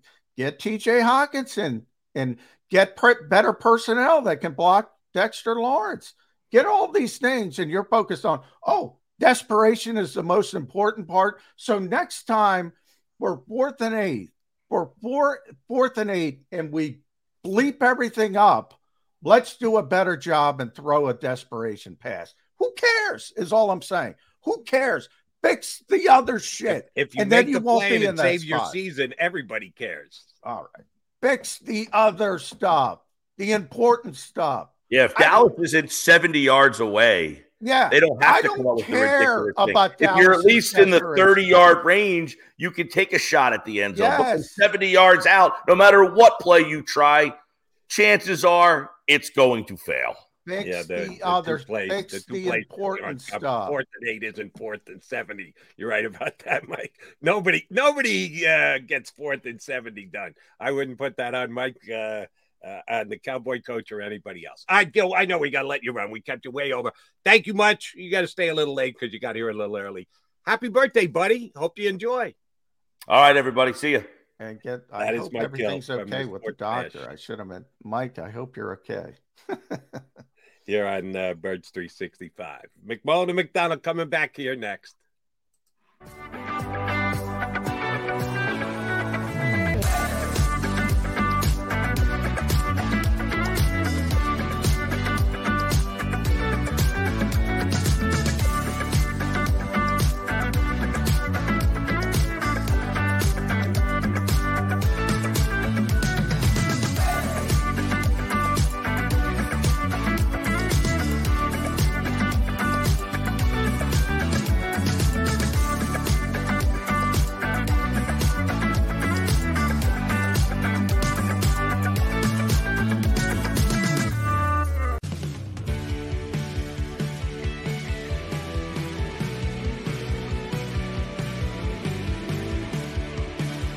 My name is Fran Salerno, and I'm Managing Director here at Del Valle Insurance Group. Been in the business for over 36 years, saving people money on their insurance needs. Give us a call. Let us help you custom design an insurance plan that meets both your needs and budget.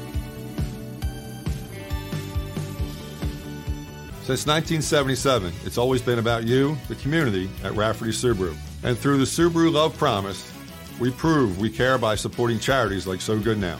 So Good Now helps kids in under-resourced areas by connecting them with student athletes to serve as mentors. We remove barriers so athletes can help youth in the corners of our communities where light and love are needed most. When you choose Rafferty Subaru, you help organizations like So Good Now. It's all about you at Rafferty Subaru. Go for the beers, go for the cheers, go for the hit and the hits. Go for the scene. Go for the screens. Go for the gallery. Go for the win. Go to Ocean. We all know that taxes are just part of life. It's true during our working years, but also in retirement. But what you might not know is up to 85% of your Social Security benefits might be taxed.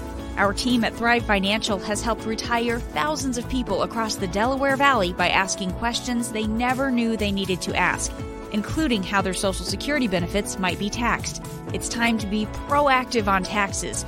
Get your Thrive Retirement Tax Playbook today.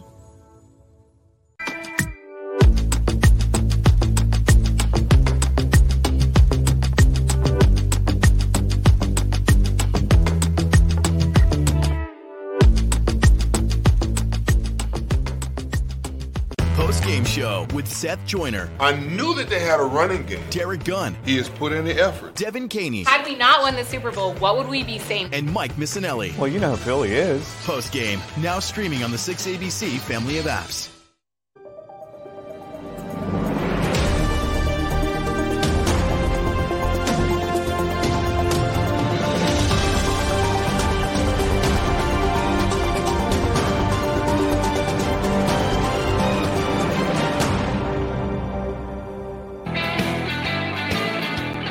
Appreciate you streaming on in here on Birds 365. Feel free to hit that like button, even if you're not as enthralled with me today, because I'm trying to keep it balanced in weighing the 49ers against the Eagles.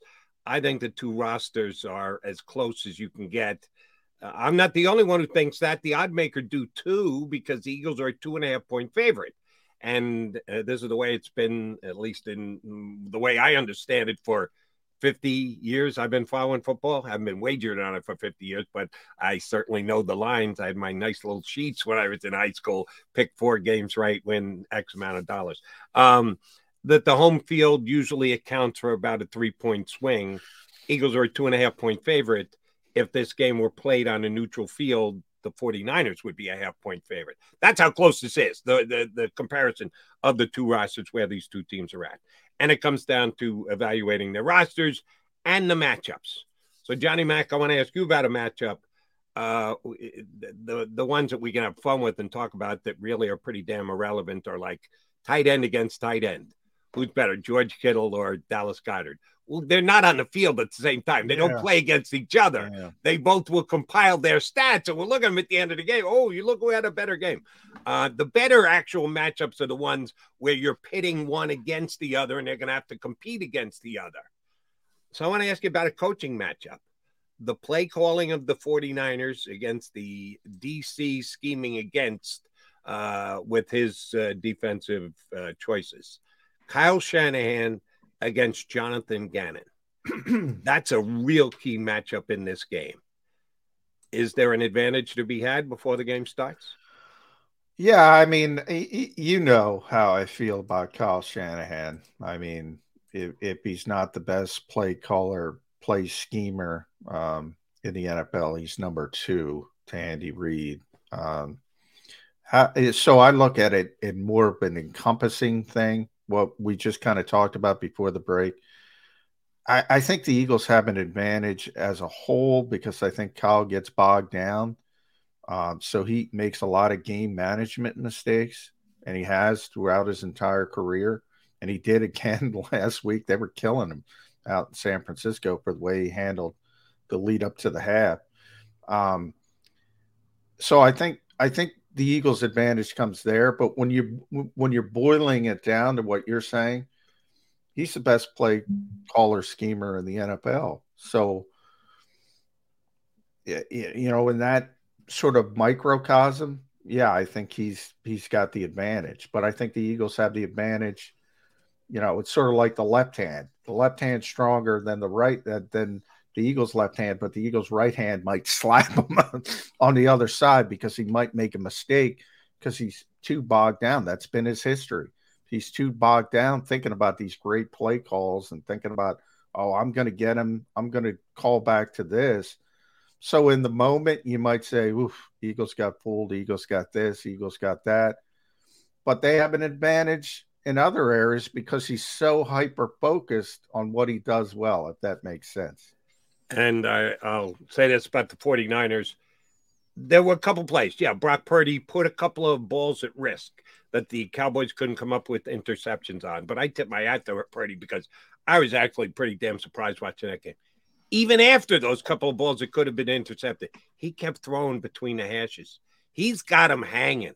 Brock Purdy's got nerve. Now, this nerve may turn into 2 or 3 interceptions, and the Eagles could win in a blowout because of it, but you got to like a guy who's got the kind of nerve that he does. So that's where I'll give Purdy at least credit for that.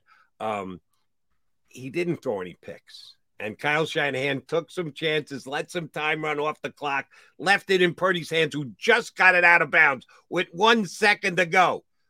All they were going to get there was a field goal. If Shanahan had run the clock to perfection, I don't believe they were scoring a touchdown.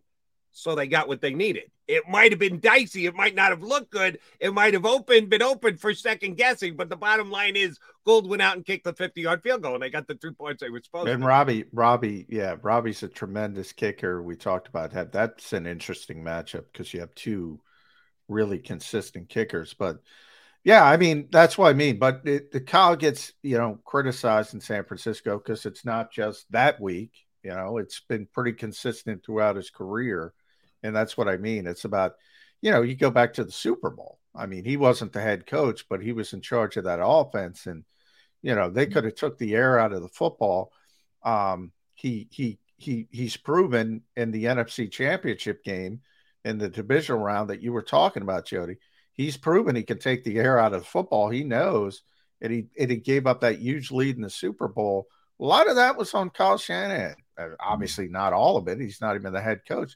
But a lot of that was on Kyle Shanahan and not understanding the situation and scaling back. So, by the way, I got to do some show business on air as we talk about this. Jimmy Kempski, I don't know if you saw, can only do 20 minutes. So I want to alert you to that, Jody. And we're not going to go to break. So Tone, just pull up Jimmy when he gets here. Because he's slammed, as everyone slammed on NFC Championship week. But, it's been pretty consistent with him. That's why, look, and I talk about when we were talking about head coaching hirings and, you don't hire a scheme. But my opinion is leadership and teaching are the 2 traits that I would look for in a head coach. And that's different from being the best schemer. And Kyle's the best schemer. Is he the best coach? I don't think he's the best coach in this game. I think he's the best schemer. You're hanging it on his ability to manage a clock during a game. Do you think he's a good leader and a good teacher? Well, I'm not around him enough. I don't think that part's fair. So I think he's a good teacher. I don't know if he's a good leader. Obviously, if you can teach people to do what he does offensively, I think he's a good teacher. So that part of it, I think, is kind of self-evident. I don't know enough about him to know if he's a good leader. But, all you can do from afar is look at certain things. Like, I think Nick Sirianni is a good leader.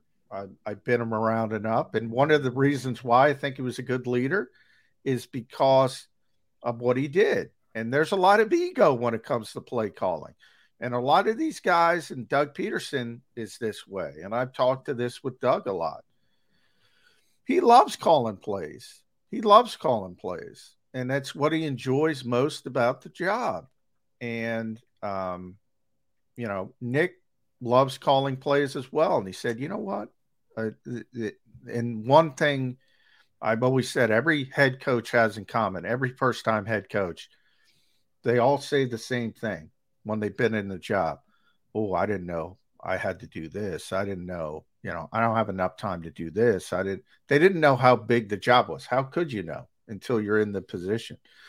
And the fact that he stepped back from it, I thought showed tremendous leadership. Now, in Kyle's case,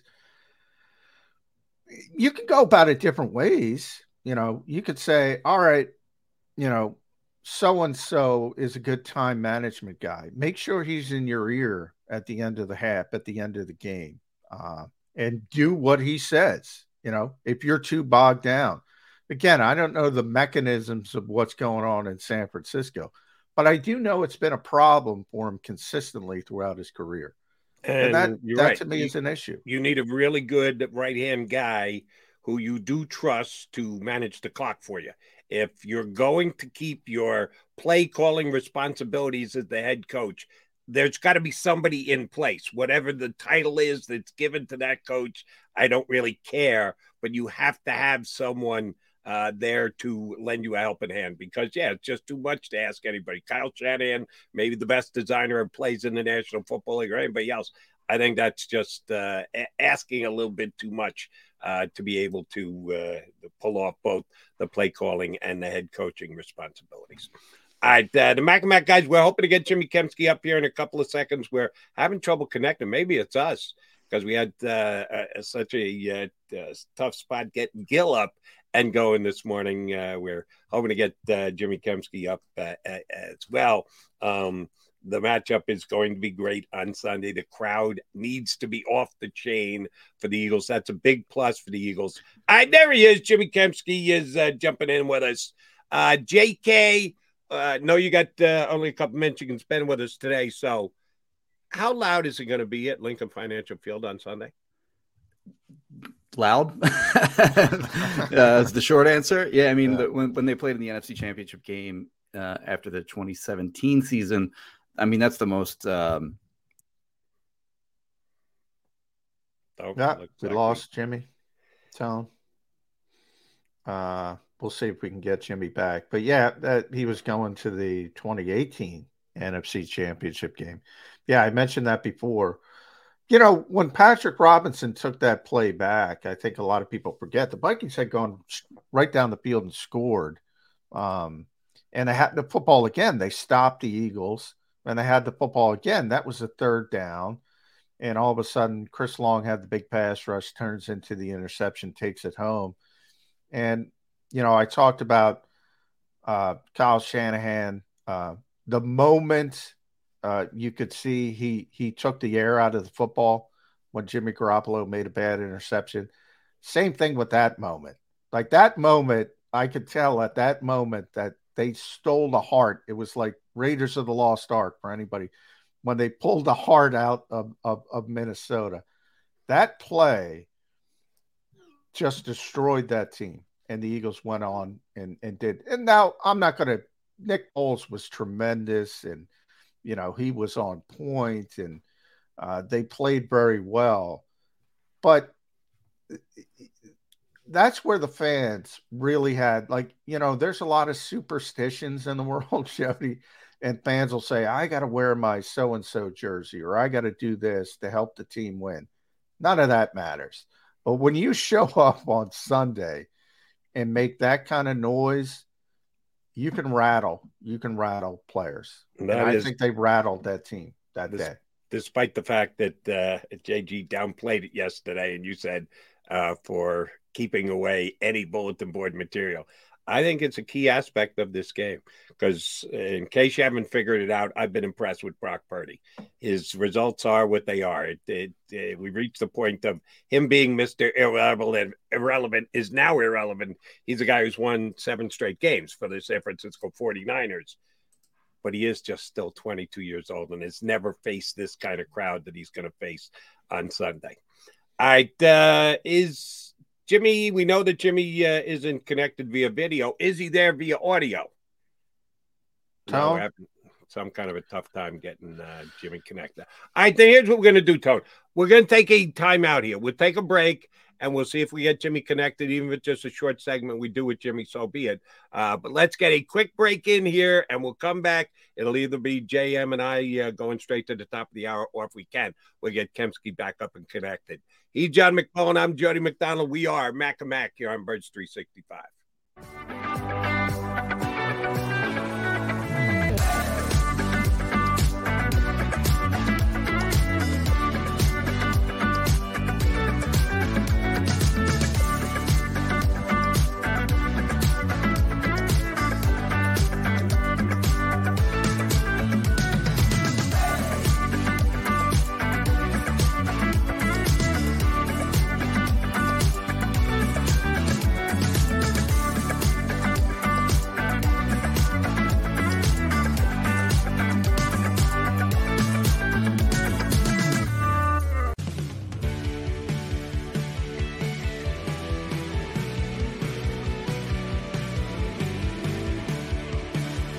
My name is Fran Salerno, and I'm a managing director here at Del Valle Insurance Group. Been in the business for over 36 years, saving people money on their insurance needs. Give us a call. Let us help you custom design an insurance plan that meets both your needs and budget. Since 1977, it's always been about you, the community, at Rafferty Subaru. And through the Subaru Love Promise, we prove we care by supporting charities like So Good Now. So Good Now helps kids in under-resourced areas by connecting them with student athletes to serve as mentors. We remove barriers so athletes can help youth in the corners of our communities where light and love are needed most. When you choose Rafferty Subaru, you help organizations like So Good Now. It's all about you at Rafferty Subaru. Go for the beers, go for the cheers, go for the hit and the hits. Go for the scene. Go for the screens. Go for the gallery. Go for the win. Go to Ocean. We all know that taxes are just part of life. It's true during our working years, but also in retirement. But what you might not know is up to 85% of your Social Security benefits might be taxed. Our team at Thrive Financial has helped retire thousands of people across the Delaware Valley by asking questions they never knew they needed to ask, including how their Social Security benefits might be taxed. It's time to be proactive on taxes. Get your Thrive Retirement Tax Playbook today.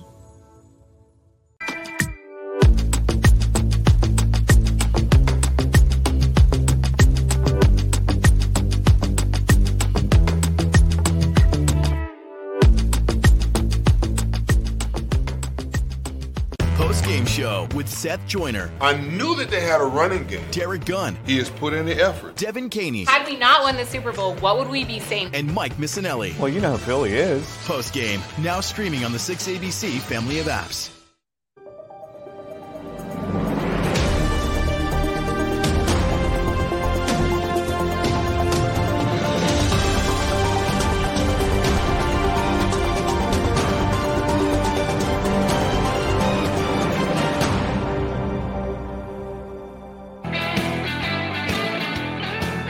I'm McMullen and Jody McDonald here. We're having trouble with Jimmy Kemsky's whatever device he's using to try and get on with the show. We just can't hold his connection.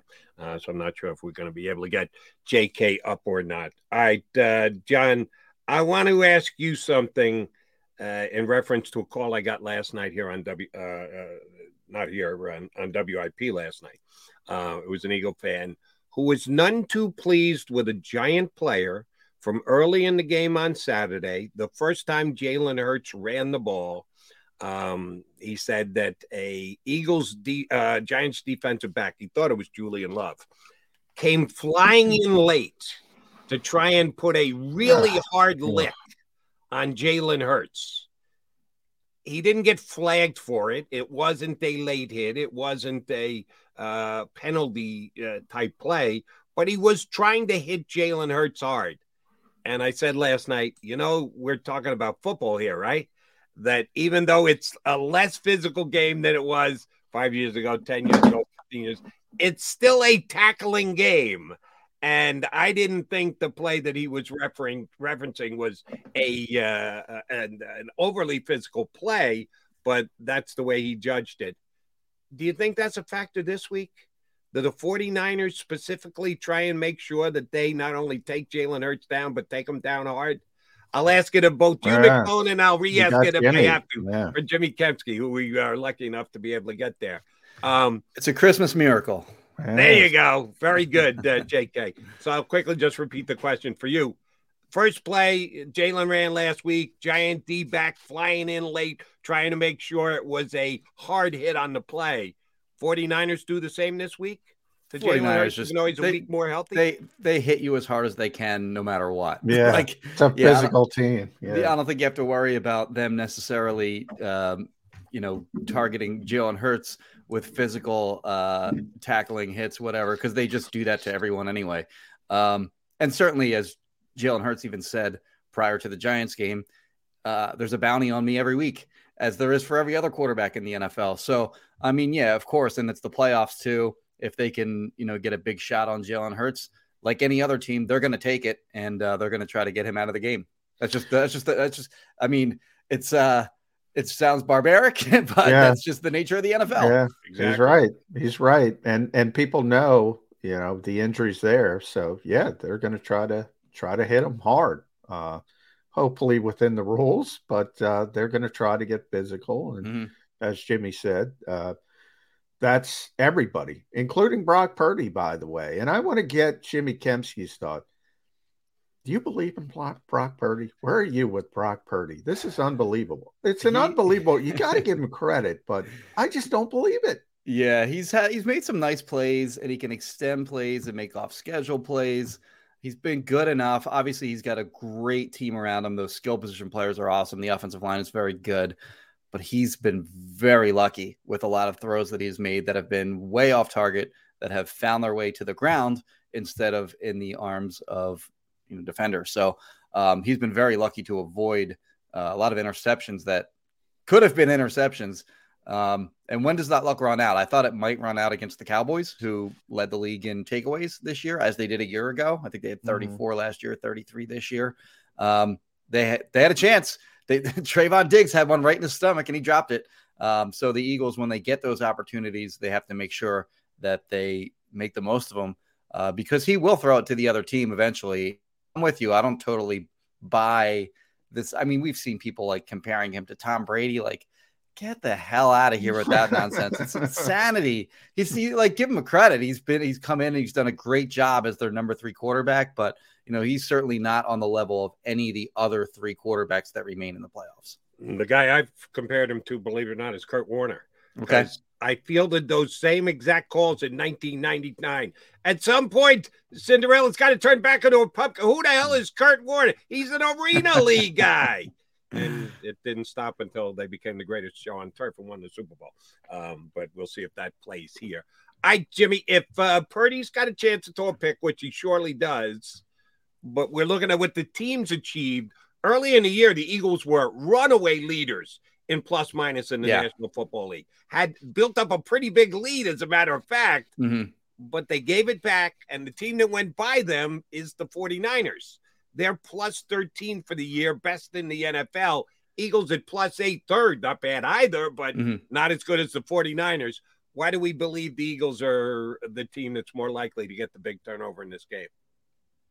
The Niners are plus 3 in the playoffs as well. And you look at the Eagles' losses this season, they were minus 2 against Washington, I believe. They were minus 3 against Dallas. And then in the Saints game, I think it was even, but the pick six basically ended that game. Yep. Yeah. So, I don't necessarily know that the Eagles are going to be on the plus side of the turnover differential in this season. I think if they stalemate on that front, then that's a win. Because I think they're the more talented team. The 49ers live off these turnovers. And obviously, as you mentioned, they've done a good job not turning it over. I think they only have 17 turnovers on their own. So just 1 per game, which is, I think, third in the NFL, or was during the regular season. You mentioned the plus 13 on the season, plus 3 in the postseason. They just got to make sure they don't turn it over, which is like, that's not exactly A+ analysis. Like, don't turn the ball over. Yeah, no kidding. But I think there are certain things that, you can prioritize. Well, that's what the Eagles prioritize, Jimmy. Sure. All they say is turnovers, explosive plays. Win those two battles, you win the game. You don't want to be fighting for extra yards against this team. Make sure you have the ball with two hands as runners. And I don't think you want to be sending Quez Watkins on precision routes that require him to be at an exact spot at an exact time. If you want to take a deep shot down the field to him, fine. But there are certain things that you can do to maybe lessen your chances of turning the ball over. And in this game where, again, I think the Eagles are the more talented team, but the gap between them and this opponent is much, much more narrow than any other opponent that they have faced this season. And, even just, being -1 can sort of turn the tide in the Niners' favor. Now, it's interesting. Because I'm of the belief that these are the two most talented teams in the NFL. I might be with you on that. We all talk about the AFC, but it's mainly quarterback based. Mm-hmm. I think, and that's what I was going to ask you. From 2 through 53, we all kind of know Jalen Hurts is better than Brock Purdy. From 2 through 53, you still think the Eagles are more talented than the 49ers? I kind of do. There are a couple different things that I look at there. Their receivers are better. Their cornerbacks are better. Their pass rush overall is better. They got 4 guys with 11 plus sacks. The Niners have, Nick Bosa, and then, not much else, at least in terms. I think their second leading sacker had like 5 on the season. His name is escaping me. Fred Warner obviously who got arrested for domestic violence. He might. Amenahu, that's it. Yeah. Amenahu, Fred Warner is obviously a phenomenal player. In my mind, the best off-ball linebacker in the NFL. The Eagles aren't on that level with their linebacker. I mean, him and Dre Greenlaw are awesome. Like that's a great duo linebacker. Even their third linebacker is pretty good. Al Shahir, he's pretty good as well. So they're loaded at linebacker. But you still think the Eagles are better? Yeah, and I'll give the Eagles the edge on the offensive line too. So I have the Eagles better offensive line, better defensive line, better wide receivers, better cornerbacks. So like it's a pretty it's a pretty big advantage. I'll give the Niners an advantage, a very clear advantage at running back. It's close at tight end, but Kittle's better than Goddard in my opinion. And then linebacker, there's a big advantage for the Niners. So I actually do think that the Eagles have the better roster, quarterbacks aside, and then I also think the quarterback is substantially better than Brock Purdy. JK, one matchup that you always hope it doesn't come down to, at least most football fans don't, is kicker. Now, it's Jake Elliott's home field. The home field advantage should come into kicking, too. You know it better than the other guy. But Robbie Gould never misses. Is there a kicking advantage in this game? Yeah, I think it's even. Yeah, they're both really good kickers. As far as special teams overall, Brett Kern finally had a good game. I thought, up until that Giants game, he was pretty shaky, but he had a good game against the Giants, pinned him, deep. Actually, I think inside the 10, maybe even 3 times. Definitely inside the 23 times.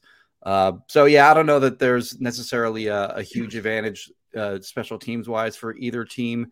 Whereas there probably would have been if they had been facing the Cowboys this week with Kevontae Turpin as their returner. But I think this is one team that I don't necessarily think the Eagles have an advantage here, but I think it's kind of a wash in this game, which the Eagles will take with some of their special teams play this year. The most interesting matchup to me in this game, Jimmy, is Nick Bosa against the Eagles offensive tackles. Since he's gotten to San Francisco, he had the great rookie year. They went to the Super Bowl. Then he got injured. They had a difficult year.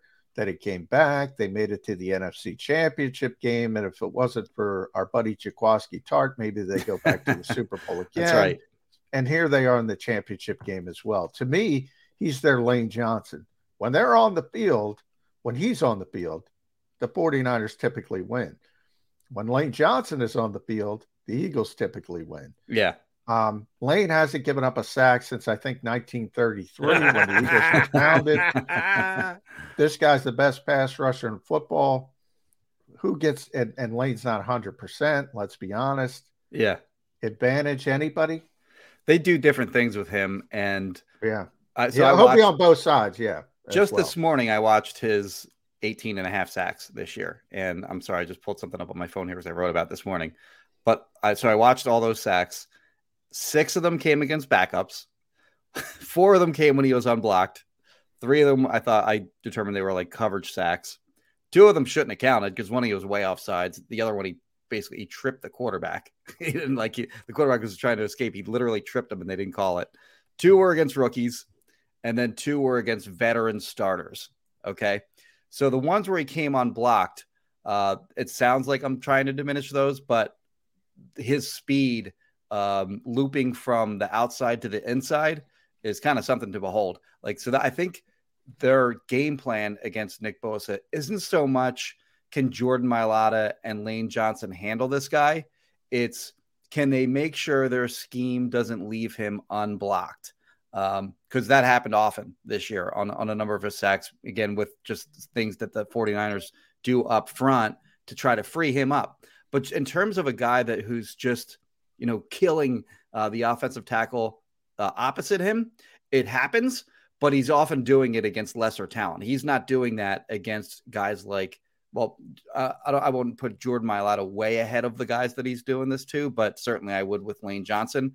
And he rushes from both sides, so he can, they can put him wherever they want to put him, and he's effective on each side. But I do think that his legendary status is maybe a little bit overstated. Overstated. He's an awesome player. Don't get me wrong.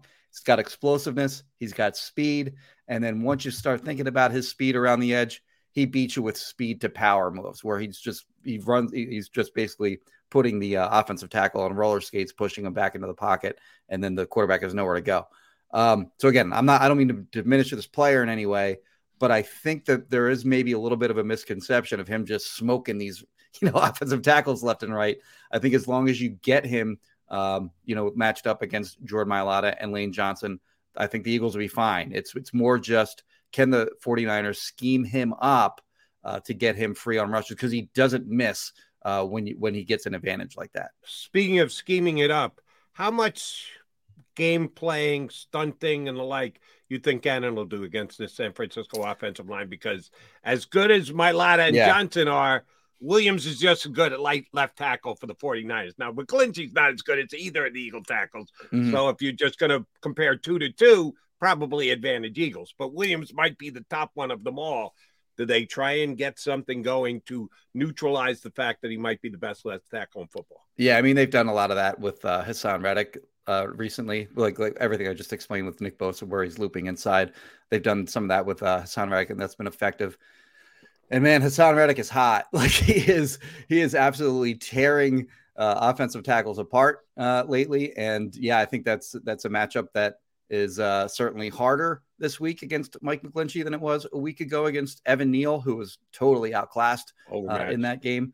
The interior of their offensive line is fine, but it's not, they don't have what the Eagles have in, Landon Dickerson, Jason Kelce, Isaac Seumalo. Those 3 guys on the interior are just kind of guys. And I think that the Eagles can do some damage perhaps inside there with Javon Hargrave, with Fletcher Cox. Josh Sweat has been playing a little bit inside on obvious passing downs. Brandon Graham has done that for years, of course. So I think they can do some damage there. But yeah, there are matchups to be won. Obviously, Trent Williams is an absolute star at left tackle, and whoever you're putting out against him, if you can get anything from that side, then great. But you don't count on that, of course. But yeah, the Eagles are, if they're going to win against this offensive line, it's going to be on the interior or with Reddick against McGlinchey.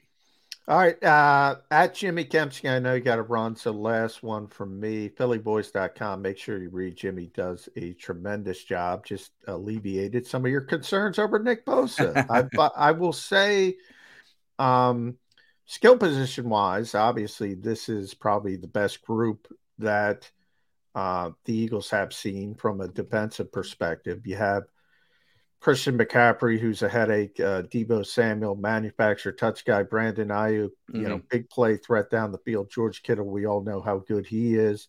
Is some of that mitigated by the quarterback? Do you not have to be as concerned? Because playmakers are at the mercy of the quarterback. Somebody's got to get them the football.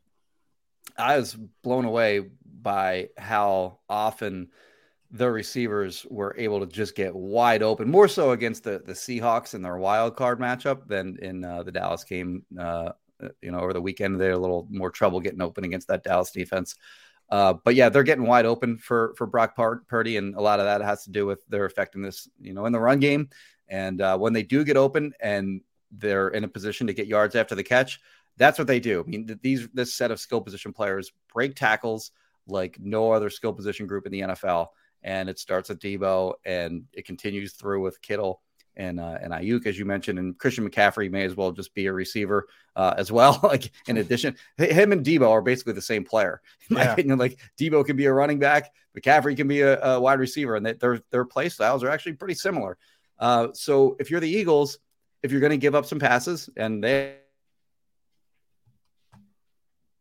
games where they struggled tackling, those were more toward the beginning of the season. They've been better on that front, and they've tightened up.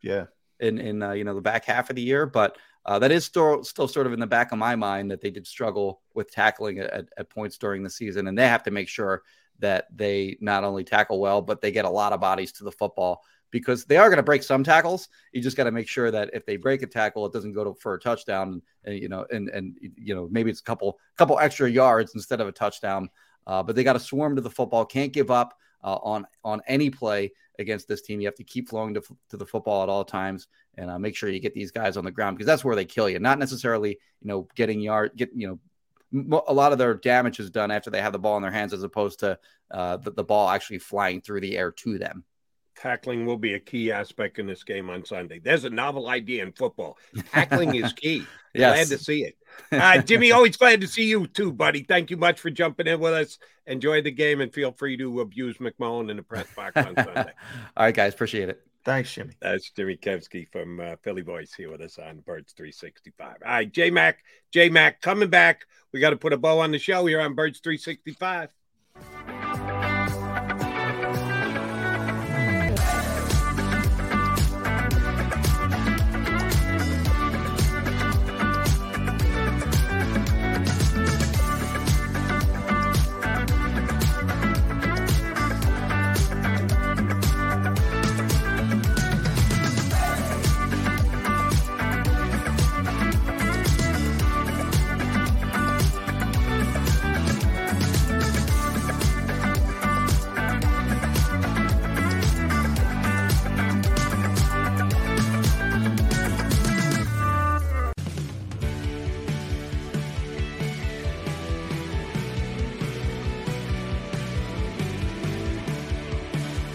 My name is Fran Salerno, and I'm a managing director here at Del Valle Insurance Group. Been in the business for over 36 years, saving people money on their insurance needs. Give us a call. Let us help you custom design an insurance plan that meets both your needs and budget.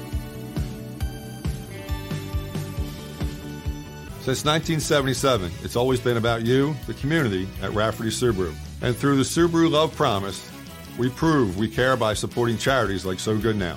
So Good Now helps kids in under-resourced areas by connecting them with student athletes to serve as mentors. We remove barriers so athletes can help youth in the corners of our communities where light and love are needed most. When you choose Rafferty Subaru, you help organizations like So Good Now. It's all about you at Rafferty Subaru. Go for the beers, go for the cheers, go for the hit and the hits. Go for the scene. Go for the screens. Go for the gallery. Go for the win. Go to Ocean.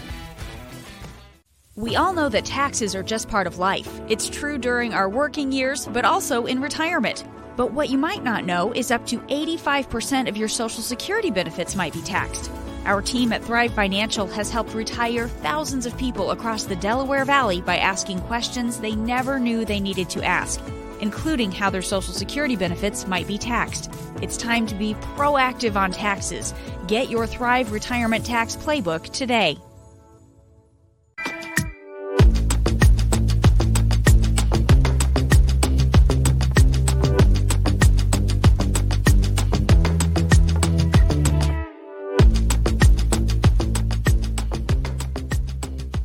post-game show with Seth Joyner. I knew that they had a running game. Derek Gunn. He has put in the effort. Devin Caney. Had we not won the Super Bowl, what would we be saying? And Mike Missinelli. Well, you know who Philly is. Post-game, now streaming on the 6ABC family of apps.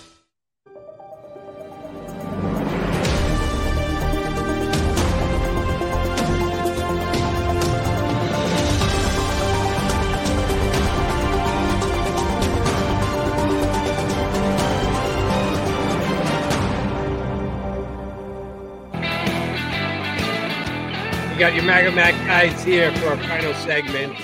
We got 2 more shows this week, tomorrow and Friday, before we get to the big game Sunday between the 49ers and the Eagles. John, I do want to get this one latest stat out there before we rock out of here, because a lot of time this week, certainly understandable. It happens every week in football, but the bigger the stakes, the bigger the conversation gets. The disrespect that's shown. Sometimes it just goes way the hell over the top, and people will slant numbers, squeeze numbers to help make their point that somehow the Eagles are disrespected. And I just don't see it here. The wagering outlet that I checked this morning, the favorite to win the championship as of right now, with 4 teams left, is the Philadelphia Eagles. It's close. Usually you don't have 4 teams this close when you get to this championship weekend. And it is, but the lead team is the Philadelphia Eagles. They're plus 240 to win a championship right now. The Bengals are plus 250. The Chiefs are plus 270, and that's with Mahomes with a questionable ankle. And the longest shot on the board is the 49ers at plus 330. So for those who like to play the disrespect card, the people are disrespect. The whole Eagles didn't play anybody. Well, now we're hearing the 49ers didn't play anybody either. Yeah. It's ludicrous. It's ridiculous. Yeah, nobody plays anybody. They get through an entire year, win the Super Bowl. They never played anybody. So hopefully that's the case for the Eagles. Yeah, I joked on Twitter. I said, can we just stipulate everybody in the NFL is disrespected so we never have to talk about disrespect again? Who cares? By the way, MVP finalists out as well. Jalen Hurts is a finalist. Obviously, Patrick Mahomes is going to win it. Josh Allen, Joe Burrow, Justin Jefferson, the only non-quarterback in the final 5. So there, Jalen got some semblance of respect. Finalist for the MVP, as he should be. I joked with Nick Sirianni earlier this season. I said, you're never the underdog. Why are you talking about being an underdog? They're not an underdog. They're the best team. They're the favorite team. They're playing at home. They should beat San Francisco. They're in a position to go to a Super Bowl. And, either way, you're going to have a Kansas City team with a hobbled quarterback because you're not getting a high ankle sprain fixed in that level of time anyway. Or you have a Cincinnati team that has significant offensive line issues that Buffalo was not able to take advantage of. Man, they don't put things on a tee in the NFL, but Eagles got a nice path, which I've continuously said. They have a nice path to where they want to go. And, by the way, I think the only game they were an underdog all year was at Dallas, which they lost. And there was a reason that they were an underdog, because Gardner Minshew was playing quarterback that day. Had Jalen Hurts been playing quarterback, I don't know if they would have been an underdog, but they've been a favorite every single game that they played this year. And they're a favorite again this week, 2.5-point choice over the 49ers. And I know I follow this stuff more closely than you do, but I appreciate your opinion. You think it's going to go to 3 before kickoff on Sunday? I was surprised it started out as low as it did.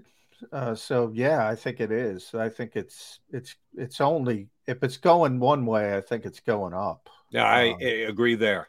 Yeah. If it moves, it'll move in an Eagle direction. I don't think it'll be coming down to 2 points. I think it might go up more than anything else. All right, walk through Wednesday. You going to get anything out of this today? Or not really. Well, Jalen Hurts is going to talk today, so I'm sure he'll get some Brock. Will he be forthright on how he's feeling? No. not from a health standpoint. You'll get the very short answers. Good enough is what Jalen will say from a health standpoint. I'm sure I'll get the Brock Purdy Iowa State questions. That was a 42-41 game. I think Brandon Graham is also going to be on the podium today because, again, things changed during the championship game. So fans will get to see Brandon Graham, maybe even a couple other players, who knows. But, locker room access. So there should be a lot of news-worthy nuggets coming out today. Who played well last week against the Giants, and he's, again, because it's all in comparison with your teammates, Josh Sweat played well again, and he had the injury. Yeah. He's had a great year, Josh Sweat. Last week, he had a great year. You're right. I'd like to hear from Josh Sweat. I know he's not a great talker. Tough week for Josh, though. Tough week. Trent Williams is. Right. He's the real deal, man. That's a first ballot Hall of Famer. Josh asked JG, hey, can we do some of that? Yeah, can we flip? Thing? Can I flip? Yeah, can I do some Nick You don't think stuff? he's going to be able to pull that one off, Josh Sweat? Well, no, I think he does. He does. And I think, but, you don't want to waste Hassan Reddick on Trent Williams. So I think, if anything, it'll be a little less this week than it typically is, because the Eagles do that. They flip sides, but they do it to sort of free up just what Jimmy was talking about with Nick Bosa. The Eagles try to free up Hassan Reddick as much as possible. So, look, nobody's perfect. Trent Williams makes bad plays like everybody else, but you got to be realistic as well. And that's one of the best left tackles who've ever played the game. So, agreed. He's a guaranteed Hall of Famer. Just have to hope he doesn't give you a Hall of Fame performance this week. All right, J-Mac, have a good time. You're going down, not zooming today, right? No, going down, yeah. Big day, Wednesday. Nick Sirianni, it's going to be crowded. National people coming in. What will the Pander-in-Chief be wearing today? What will be his wardrobe? It'll be all Eagles related. Maybe he'll give a little love to Jalen Hurts. I'm going to go Jalen Hurts t-shirt. Okay. I'm going to go Jalen Hurts t-shirt. Maybe he continues his lifting of Jonathan Gannon and has some defense. He finished that. 16 stats he came armed with. Understood. I'm just suggesting it may pop up again in his attire. He's the two things we care about Nick Sirianni above and beyond what he says: what he's wearing. And I've never seen the JG shirt. I don't think people make JG shirts. The people that make those shirts tend not to like JG. Shame on them if that's the case. All right, brother, I will talk to you tomorrow. Mac and Mac, we'll be back here Thursday in 2 and 2. You've been listening to Birds 365, the destination for the passionate Eagles football fan who bleeds green. If it's Eagles football, we're talking about it. Debate, inside the locker room, and guests that are some of the greatest football minds from around the region. We hope you enjoyed the show. We know we had a blast. Make sure to like, comment, and subscribe, and we'll be back soon. But in the meantime, hook up with us on social media at Jacob Sports. See you next time on Birds 365. For the ones who work hard to ensure their crew can always go the extra mile, and the ones who get in early so everyone can go home on time, there's Grainger, offering professional-grade supplies backed by product experts so you can quickly and easily find what you need. Plus, you can count on access to a committed team ready to go the extra mile for you. Call, click Grainger.com, or just stop by. Grainger, for the ones who get it done.